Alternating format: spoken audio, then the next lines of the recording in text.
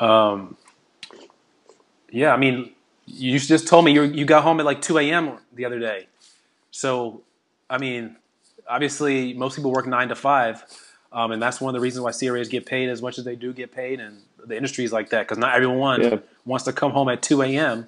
On a Wednesday or Tuesday or whatever. Yeah. But it's a lifestyle, right? It's not a job; it's a lifestyle. Yep. Exactly. 100%. Okay, so wrapping up here, I want to ask you what do you have any information or do you have any last words you want to give to the people? Any words of encouragement of trying to get into the industry or want to get into your position? People looking at you right now want to be in your position. Any words of encouragement for those people?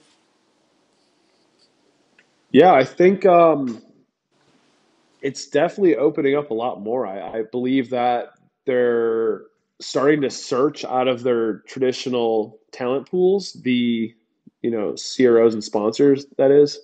I think there's going to be a lot more opportunity for, people cracking into this industry. I think it used to be very like kind of cut off from the outside world, but I think it definitely will become more of like a job fair career in the future.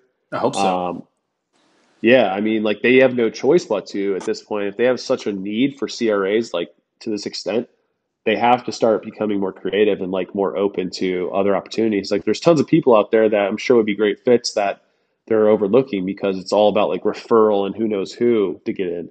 Mm-hmm. So I think like stay positive in that aspect. Also think like persistence is key. I think I said that on the last episode of ours that you have to keep pushing because that recruiter or whoever you interact with may not, see the value in you that you have, and you might have to market yourself a little bit. And sometimes the stars just don't align. They don't think like your background is a perfect fit. Sometimes it is, and they're just not good at what they do. They're just, maybe not experienced enough as a recruiter. So just keep trying. You put yourself out there, maybe cold call a little bit, maybe reach out to some people on LinkedIn. It is definitely worth it to get into this industry. And I think, where there's a will, there's a way. You just gotta figure out how to make it happen, whether it's, the ideal position you want, or maybe like, how we did, going in through project management, going in through maybe a data specialist or a safety specialist, something like that. Like Mm-hmm. there's always a way to pivot out as long as you speak up and show your interest. Like they're not gonna just read your mind and know that you want to go somewhere. Right. So I think that's important. Communication. Sometimes you have to do it over and over and it gets a little annoying. But you know, find someone that will have your back when you do break into the industry, and just communicate to them, tell them what you want to do, and they'll usually see to it if you do a good job.